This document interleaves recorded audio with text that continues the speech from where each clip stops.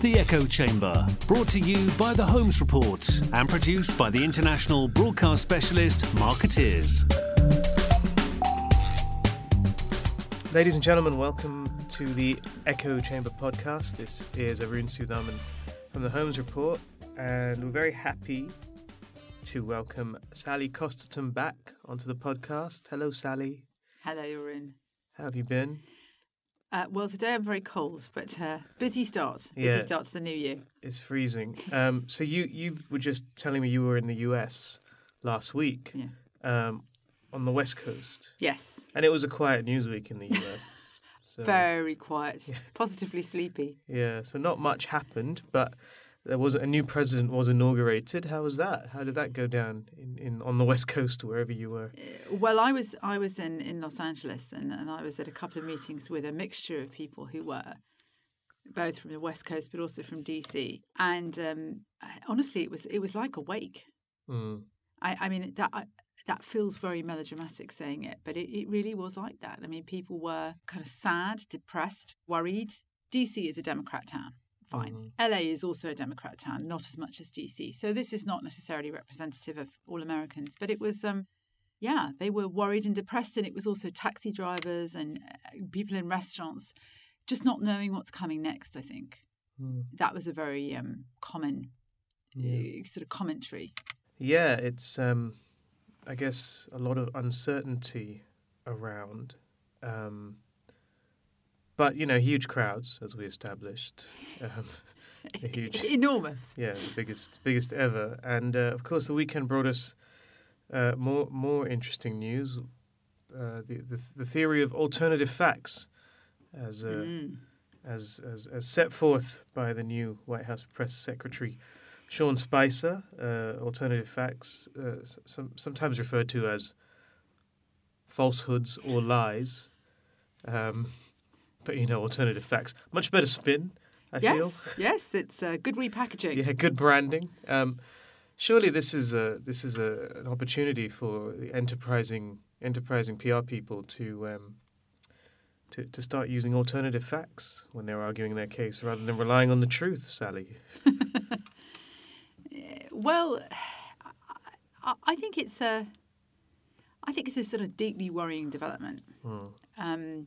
For a number of reasons, not least of which is whether one can even stop it. You know, whether it is in fact now just a fact of life that we are going to move into an era, or we're already in an era, where the truth doesn't simply speak for itself, and that there are different versions of the truth.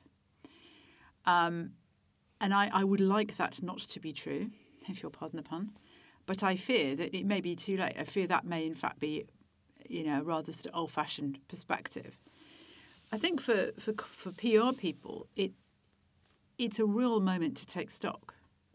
I mean, we cannot just assume that this is sort of somebody else's business and somebody else's problem, and stupid people are the cause of this, and they just don't understand, and they don't read the right newspapers, and you know, this sort of thing is just not the right. We have to be very honest and listen and say, look, something's changed, and we have to change. It is both a response. I think it's quite exciting at one level.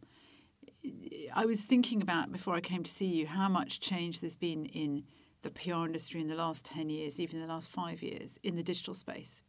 How much of a shift there's been towards digital storytelling, branded storytelling, and that it's been an enormous growth area in our industry, an enormous expansion of our skill, if you like. And very successfully, it's helped brands to engage with their stakeholders, and not simply rely on the media relations lever as being the only one they pull. And we're going to have to do far more of that. But the good news is that we do know how to now. So the idea of appealing to people's emotional needs, making it relevant, making it fun, making it digestible and seductive is something I think we know how to do much better than we ever have before. To me, as communicators, the link or the mental shift is pushing that thinking right into our corporate storytelling, into our traditional sort of much more left brain type of communications. I think we've done a very good job of doing it on the consumer side, but there's still a kernel of communications that tends to come out of the CEO's office, that comes out to the sort of Wall Street political audiences, where people say, no, this is serious. Mm-hmm. We can't just do this on Facebook. This has to be done with the FT or, this kind of thing. I think we're going to need to make that shift. I think we're going to have to recognise that it now applies to everything. The one thing you would say, though, is that most public relations people will try and adhere to the truth in one form or another. And they'll obviously argue their client's case, but there are agreed facts underpinning it. But now we have this notion that actually the facts are not agreed and that there are differing facts depending on your point of view. There's a risk, I would have thought, that unscrupulous operators and companies in particularly in controversial industries could argue that I don't know, there is no oil spill and that those ice caps are not melting, and we didn't cut down those trees. Yes, I think that is a risk. But I think that what I think Simon Jenkins said this morning in an article he wrote about fake news, that social media has given us the problem, but it has also given us the tools for the solution. And I would agree with that. I think we've never had access to more instant response mechanisms. We don't need, as communications people, to be intermediated unless we choose to. Mm-hmm. And that was not true before social media came along. If you wanted to communicate, you had to go through the media. And if a journalist didn't want to write your story, you really struggled to have an outlet for it, however true it was. Now I think we have just as much of a power of rebuttal, and we need to fight facts with facts. We can't let things lie. And again, we know how to do this. I mean, crisis practitioners have always done this. But again, I think we're going to have to become much more integrated in our thinking and recognise this is not just going to be when things go wrong, but this is a daily reality of having that listening devices out there to make sure that the truth is your truth, and the truth you believe in and can defend is really being supported effectively, because you can't take it for granted. I agree with you. That ability to bypass media, I mean, yes, of course, it's been very useful for companies to not have to concern themselves with those sometimes uncomfortable questions. But there's a broader societal issue here. The media is supposed to play a watchdog role, and across public and private sector. If they're not able to do that, then surely that's a risk as well. Yeah, I couldn't agree with you more. I mean, it may be a generational thing, but for me anyway, and I think for many people, for example, my Twitter feed has a lot of journalists in it. And for many comms people, that is their go-to place. They're watching news roll, often reported by journalists who work for well-known media brands all over the world. And the part of the reason they follow them is because they work for those brands. So even though they're using social media to share their news, they're coming to you as a consumer, as a reader, with that trust built in. And so I think there is going to have to be some shifting, recognising that platforms are different and mechanisms have changed probably forever. But I would still, if I believe in the brand of the FT, I still believe what they write. I believe that to be true. And if I would question it, then I will look to them to convince me of their fact-checking processes, of the efforts that they're putting in to make sure that they will not share something with me unless they are confident. I mean, the BuzzFeed question about our new president, who should share that story when it broke? There were multiple journalists talking about why they hadn't done that. Yeah. Because they felt they couldn't check it. Yeah, absolutely. And media are going to have to be much more confident at that kind of stance to say, here's what we know, but here's what we don't know. Yeah.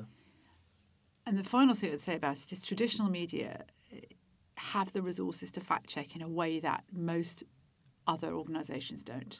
They have more resources. They have more resources. It's not what it once was, though, right? Absolutely. But it's better than the alternative.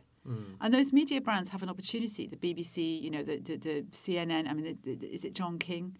in the US who talks about this a lot. Oh, he's speaking at our conference. Is he? He's the Chicago. guy, isn't he? That talks about this issue and is trying to educate. Yeah, he is. He's trying to take on this whole fake news. Yeah. And I think, he talks a lot of sense about the responsibilities of big media owners to step up, their proving of the truth, if you will, because they have the resources to do it. And yet, does it matter, though? Because, you have President Trump in a tweet calling out CNN as fake news. And there's going to just be tens of millions of people who will believe that, rather than anything CNN does to prove the veracity of its information. Yeah, I hope you're wrong. I mean... Well, I wish I was. Yes, I know. I think there is a kind of new trusting. The Trump effect is, to my mind, is unproven at the moment. I couldn't profess to understand why so many people voted for Trump. I mean, I don't know. And I don't think many people know yet. No, lots of people have... this is the thing I saw last week in Davos. Everyone's got an explanation. But it's kind of like, well, where were you a year ago? Yeah, exactly. No, none of us saw it coming. No. Apart from my taxi driver who saw Brexit coming. Well, a lot of taxi drivers, I think made it happen. But anyway, maybe they did. But I think that that is a real, genuine unknown. Why did Trump manage to? He only narrowly got elected. I mean, right. it wasn't like Yeah, but if it hadn't been for all those illegals, it would have been a landslide. I think. I suppose it's like anything. We go to hear what reflects what we already believe, and if people want to believe Donald Trump over CNN, then I guess they're going to. Mm-hmm. I find it hard to believe that many people in the long term truly would take that route. Yeah, it strikes me that he's a symptom in a way. The issue is the fact that there are so many people out there that are willing to believe news that maybe is not verifiable. And I guess that's the issue, really, rather than looking at, say, Trump or Brexit or any of these things. Yeah, it is. It's figuring out, well, how did we get to this point? And what do we do? And, it seems like certainly this whole idea about alternative facts is...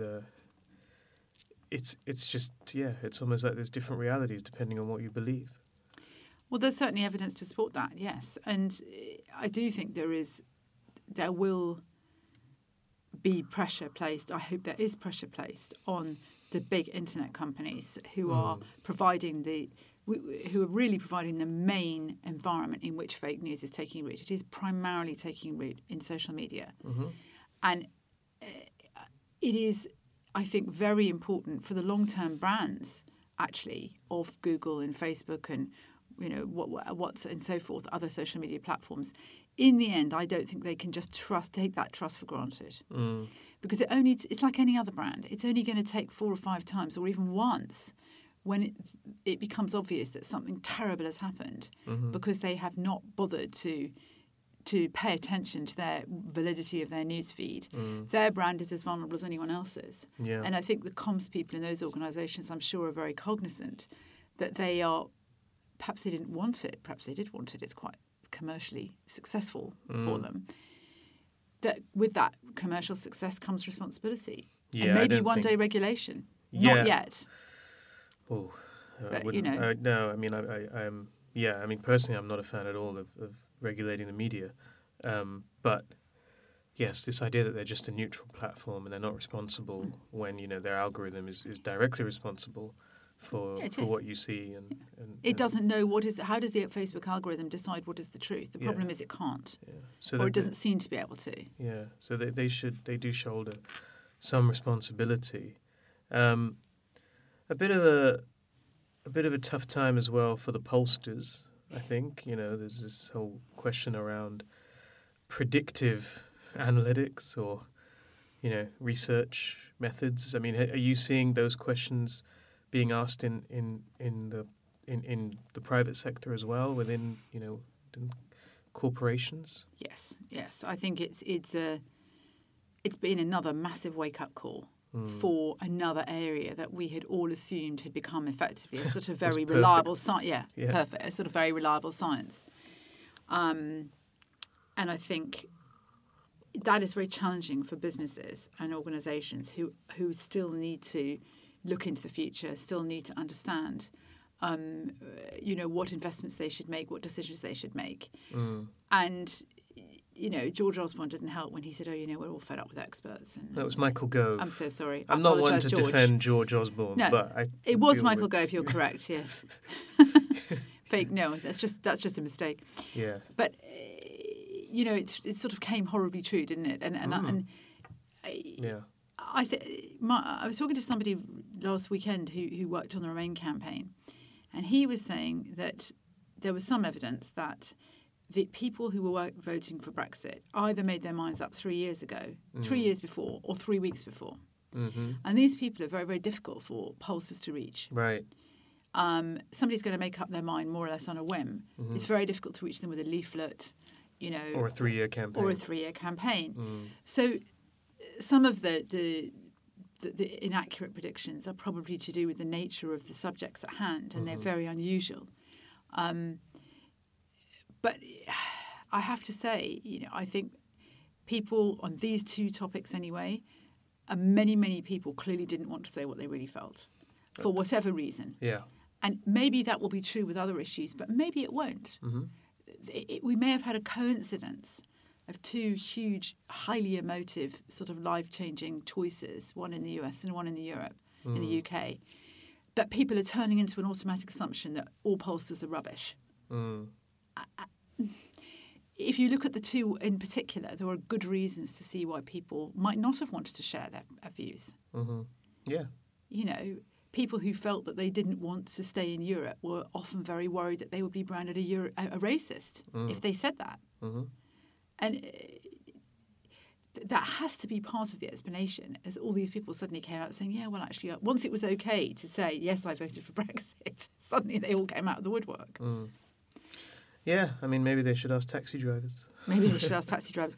But I do think that that has to be a rebuilding of confidence in pollsters, and not just in political pollsters, but in researchers and looking to experts, whatever Gove says, to help us, because we also have new threats and we need people to help us to understand how to navigate those. Yeah. We don't know. Now, corporations and business, I think this came up at Davos, are having to think about thinking about national politics and the effect it will have on their business in developed economies in a way they haven't done for 30 or 40 years. Yeah. Somebody's got to do that. Yeah, and some of them are taking more of a political stance than they once were because, they have workforces. I mean, I think the eBay CEO, for example, has come out and publicly said, we're committed to our values of free movement of people and of goods. He felt compelled to say it in the wake of the new president's inauguration. So, I mean, when you're counselling business leaders, are you going to tell them that there's value in sticking their heads above the parapet, or should they just be hiding for a little bit? Well, absolutely instinctively, I would say you should say what you believe in and you should stick to it and you should be confident in that, because in the end, I think that is what stakeholders want. And I cannot believe that however bumpy the periods of... We're all suffering from a bit of a confidence drain at the moment, aren't we? This is really what we're dealing with, is all these certainties suddenly feel less certain. And that makes everybody feel less confident. Yeah. But at times like that, businesses that actually demonstrate confidence, I think will get we'll get benefit. You would think so. I guess would hope so. There's nervousness. I mean, and you see this most obviously with the Trump tweet, right? A tweet from President Trump. One of the top topics of conversation last week when I was talking to comms directors and CEOs in Davos was, how do you respond to the early morning tweet from President Trump criticizing your company for something which may not even be true, because obviously these are often alternative facts. So how do you respond? Do you stick with your strategy and your values that you've had in place for years now? Or do you, as we've seen in some cases, suddenly announce that you're going to ship jobs back from Mexico to the US? And do you change tack because, you might get a boycott if you're not careful? Yes, it's a really unprecedented territory, or at least in my working career. This is an unprecedented sort of set of choices, and I think it's very difficult to sort of proffer generalities. What I would say is, going back to my point about needing experts, I think it is key certainly for global brands or brands that are playing in the American economic space. They're going to have to build relationships in DC. They're going to have to. And I think one of the things that people are struggling with at the moment in the US is that the how can I put this diplomatically? The sort of establishment isn't used to dealing with. Well, nobody's used to dealing with the Trump administration because it's a completely new phenomenon. It's unpredictable. It's unprecedented. It's full of people that have never been there before. So there's no muscle memory in DC. Whereas here in the UK, I think I've lost count of the number of times that I've had to explain to my American colleagues and friends that Yes, Minister is in fact a documentary. And this is why we are all okay. Because, British leaders are only given relatively small amounts of power. Yeah. And in the end, we keep a sort of steady state, strong institutional memory about how to make things happen and keep people calm, even facing something like Brexit, which for us is unprecedented. Yeah. And we're struggling with it, but we don't feel really frightened of it. But that fear, I think, comes from all the unknowns coming together at once. So the conventional consultancy firms and relationship managers in DC, who would normally close ranks at this point with a transition to a new administration, are not there. I mean, I can tell you, I know from first hand, that in DC people are saying, well, we don't even know who's going to run some of these departments. You meet senior, what we would call civil servants, who are career experts who are saying, well, we don't even know if we're going to have the same portfolio. Now, that will change quickly, probably. But brands need to recognise that they're going to have to find a way through to build relationships in DC. And then that's how they're going to get the balance to sort of make some of the decisions that you're saying. Well, when you get the early morning tweet, you have to know what your long-term strategic choices are, and that doesn't get done through Twitter. No. But what's your? I mean, are you? How worried is business about these tweets? Are they setting up teams to monitor early morning? They are. Oh, I think people definitely are monitoring, and I think they should. And not just Trump, but as I said earlier, I think generally if we are now monitoring what people are saying about us, and people are putting out alternative facts or lies, as we would call them, we're going to have to do a lot more listening online. And I think definitely if you think you're in the crosshairs of a new Republican administration, Trump administration, and you're a bigger US company, that's going to be a very important priority for you. How you respond is, at the moment, with so much unknown about who's going to fill up the roles in the administration, how to build relationships and partnerships, there's going to be a period, 2, 3, 4 months, I don't know, when it's going to be very hard. Because the foundation is kind of not there to build decisions on. And I think it's very difficult to go and advise boards and say, well, the answer is B, when actually stuff is coming out of the White House on a daily basis that absolutely nobody, including a lot of the Republican Party, would ever have expected.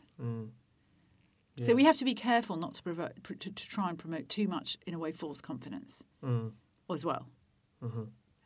Because I don't think it's it's not as predictable as it has been.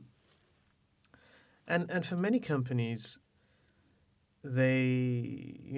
companies make a virtue of the values that they have. You see these corporate value statements are all about inclusiveness and diversity and this and that. But now those values carry a bit more of a risk to them, I would suggest. And so how do you think that's going to play out? I mean, are they going to stand by these values when they're actually tested? Will they... is it time to rewrite some of them? Or, I mean, how I suppose this comes back to the idea of how worthwhile are corporate values in the first place? Yes, gosh, big question.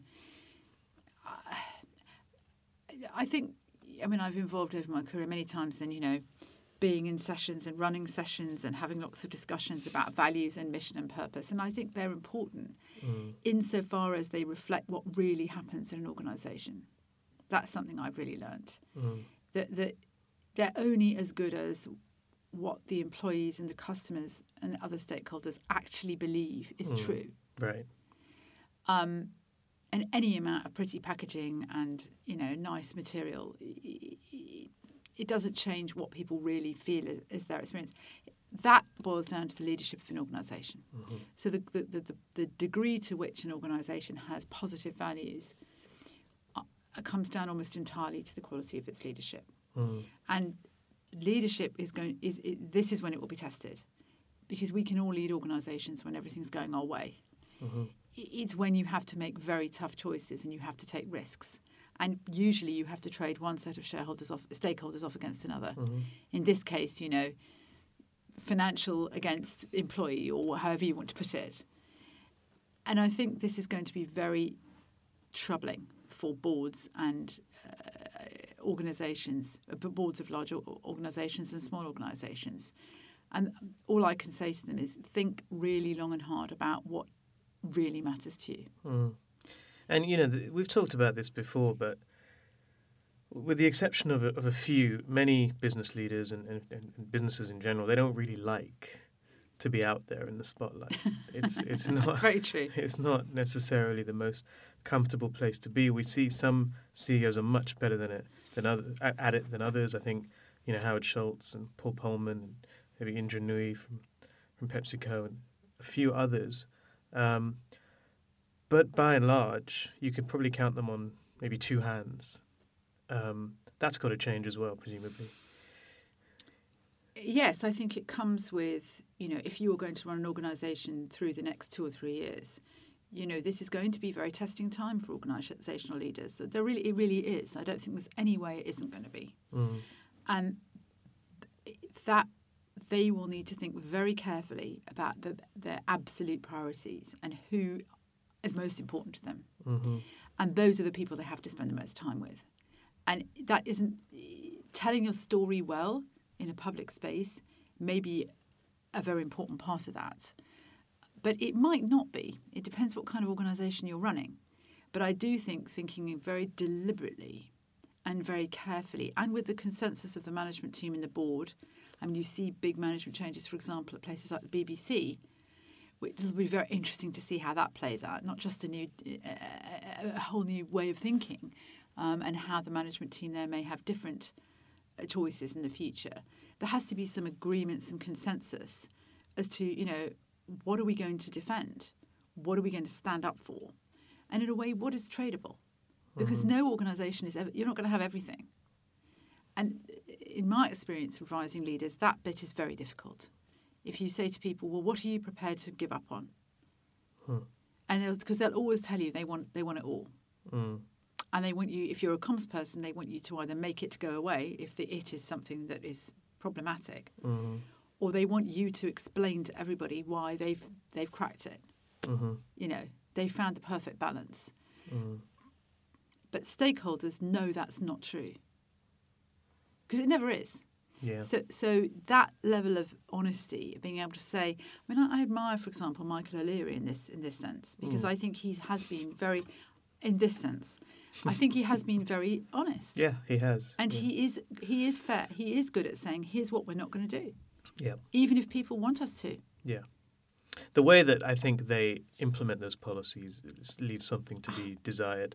I agree. But from a pure comms perspective, right, should you stand up and defend your organisation's strategy, and should you be tough when people tell you that they don't agree with you? Yes, I think you should. Mm.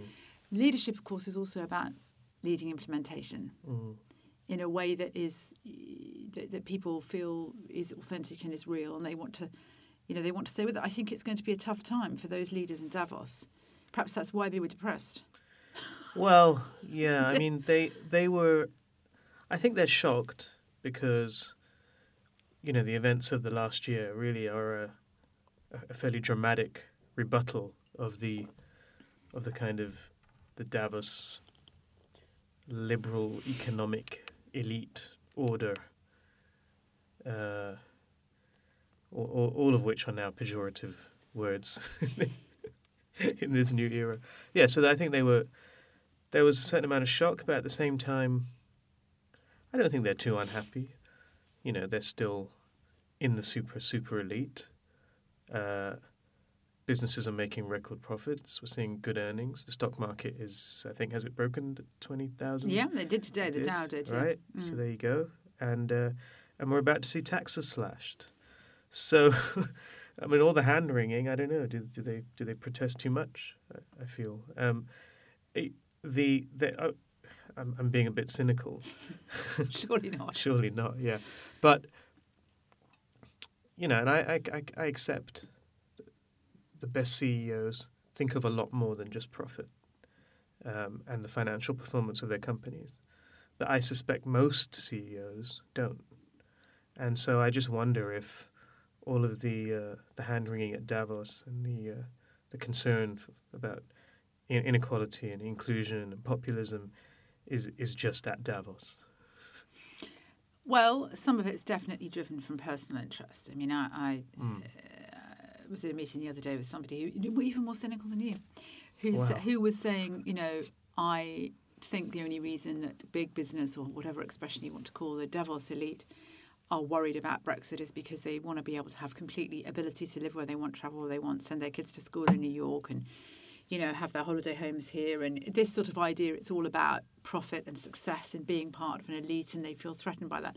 I think that's too cynical. I think there is an element of that being a populist narrative, and that this is what Trump is railing against, these sort of, because ultimately none of that will change.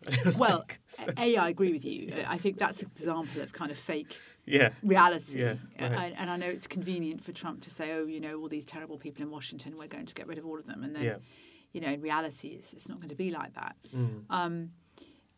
But yes, I think they do protest too much. I would like to see that energy put into a really serious discussion, as I say, about leadership and about the relationship between leadership and communications, whether you're an in-house team or an agency team, really moving forward and saying, okay, how do we make sure that we are going to be able to do our best to protect our businesses and our stakeholders? We're going to have to make choices. How are we going to be more honest about what those choices are? Yeah. And how do we get other stakeholders in an organisation who may be very against that on side? Yeah, there was very little talk about that, I must say. There was a lot of fairly lofty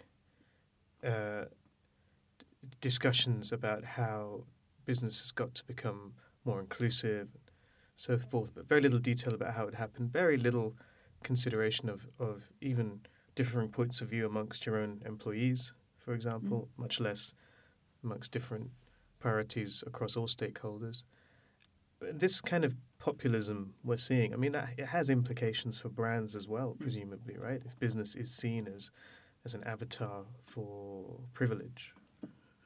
Yes, definitely. And I think that is part of the I'm going to put it under Trump, but it isn't just Trump, but this idea that, you've been left out, you've been excluded.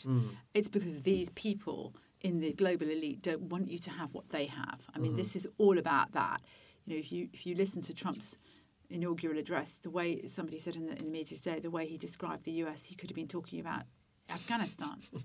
This sort of rust-filled factories and, this sort of devastated country. Dystopian vision where just basically, but it was okay because he was coming along to rescue them and it would all be fine. He would make America great again. And I think if large brands and businesses allow themselves to be caught up in that narrative, that is extremely dangerous. Right. Very, very dangerous. Why is that? Because it is toxic. Yeah. It appears to be catching. You were talking earlier on about, why so many people believing this stuff? Yeah. Well, we don't really know, but we know that they are. Yeah. Or they, at least at the resonates. moment. It resonates somewhere. So as brands think about their own communication, I think they have to be extremely clear about what they're doing with their organisations, with their customers, with their stakeholders, and that they have to stand on their own strengths. And they've always had to. But I don't think big brands would have been in competition with their own governments in the past for that kind of who's on the side of the good. And it's not helped by the fact that many, particularly the tech businesses in Silicon Valley, which I spent quite a lot of time with, as you know. Yeah. that has been a sort of champion of the whatever you want to call liberal elite. Oh yeah. I mean, Now, how are they going to engage in Washington with this new reality? Well, they've been very vocal about the view from Silicon Valley. Maybe I'm generalizing a little bit, but there has always been this view that government can't fix anything. Yes. And only Silicon Valley can. Yes. Right. And even quite extreme views. I think I'm not entirely sure which one of the sort of Silicon Valley superstars it is, but has suggested that Silicon Valley should become its own jurisdiction, its own country. Oh, California! There is a movement for California to be independent. Right. Calexit, you see it in LA. Right. There is the flags and signs. Yeah, but I mean, this starting from Silicon Valley itself because of its ability to solve problems, all the world's problems, through an app, which is memorably parodied in the TV series Silicon Valley. But it was really brought home to me in Davos because there was so much about artificial intelligence. Yeah. And, the advances that you can see now happening are, remarkable. Machine learning, the way that so many things are going to be automated and the way that robots are capable of doing lots and lots of things now. And, of course, that raises lots of questions. That's profoundly disconcerting to someone who's maybe of a certain age and is working in a factory or so on. Mm. Now, at Davos, what was interesting is there was lots of people saying, well, we've got to have a frank discussion about what this means for the workforce. And I remember thinking, well, that's good, but what next? Because you can't just have a frank discussion. And then you have some people saying, yeah, we need to do some retraining. And you kind of think, well, this is not going to address these kinds of issues. There's got to be a bit more, something much more substantive, not just from a communications perspective, but from an operational perspective, if people are serious about not leaving people behind. I couldn't agree with you more.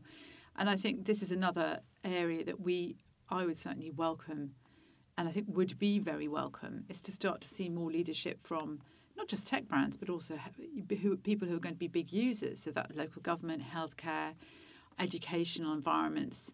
I mean, for example, I have very elderly parents, and they're very disabled, and they live in their own home, and they have living carers. Mm. And like many people in my situation, this is a very difficult balance. Do you have your family living at home in extremely expensive, sometimes quite fragile care arrangements? Do you move them into they move into a residential care home, and you read all these sort of horror stories? The reality is we have artificial intelligence, robots and so forth can help us potentially really help with some of these things. Mm-hmm.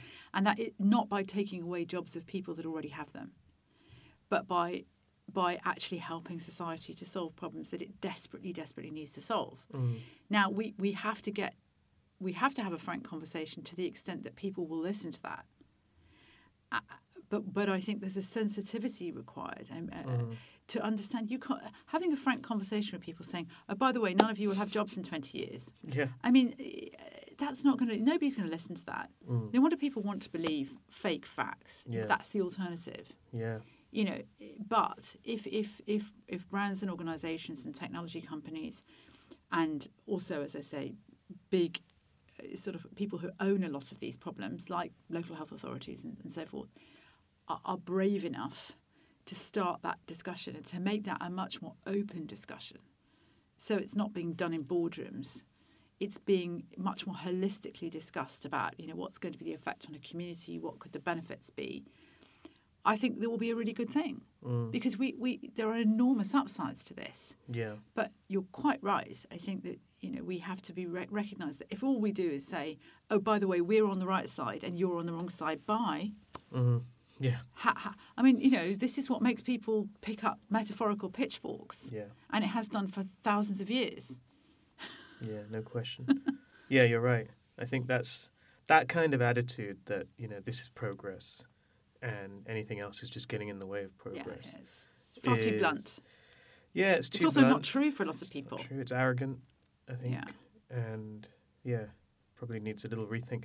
It'll be interesting to see the Super Bowl ads, going back to your point about what kind of tone of communication we're going to see from brands.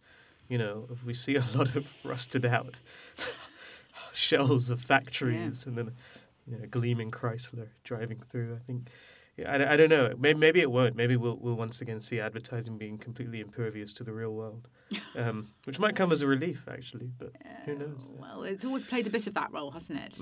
Advertising is entertainment, and sometimes that might be quite welcome. Yeah, escapism. Yes, absolutely. A welcome escape, perhaps. Excellent. Well, Sally, thank you so much. I feel like we got through a lot today. There's a lot to discuss. It's nice to see you again. Yeah, nice to see you as well. And we'll get you back on the show sometime soon when you're in the country. Thanks, as always, to our production partner, Marketeers, and a big thank you to our sponsor, March. You can find the Echo Chamber on our website, on your podcast player of choice, and on iTunes. And if you are using iTunes, it would be cool, very, very much appreciated if you could leave us a review, a positive review, that is. If you plan on leaving a negative review, then it would be perhaps less appreciated. And you can get in touch with us, as usual, on all the usual channels, Twitter, Facebook, email, and so on. We'll be back again next week. Thanks very much.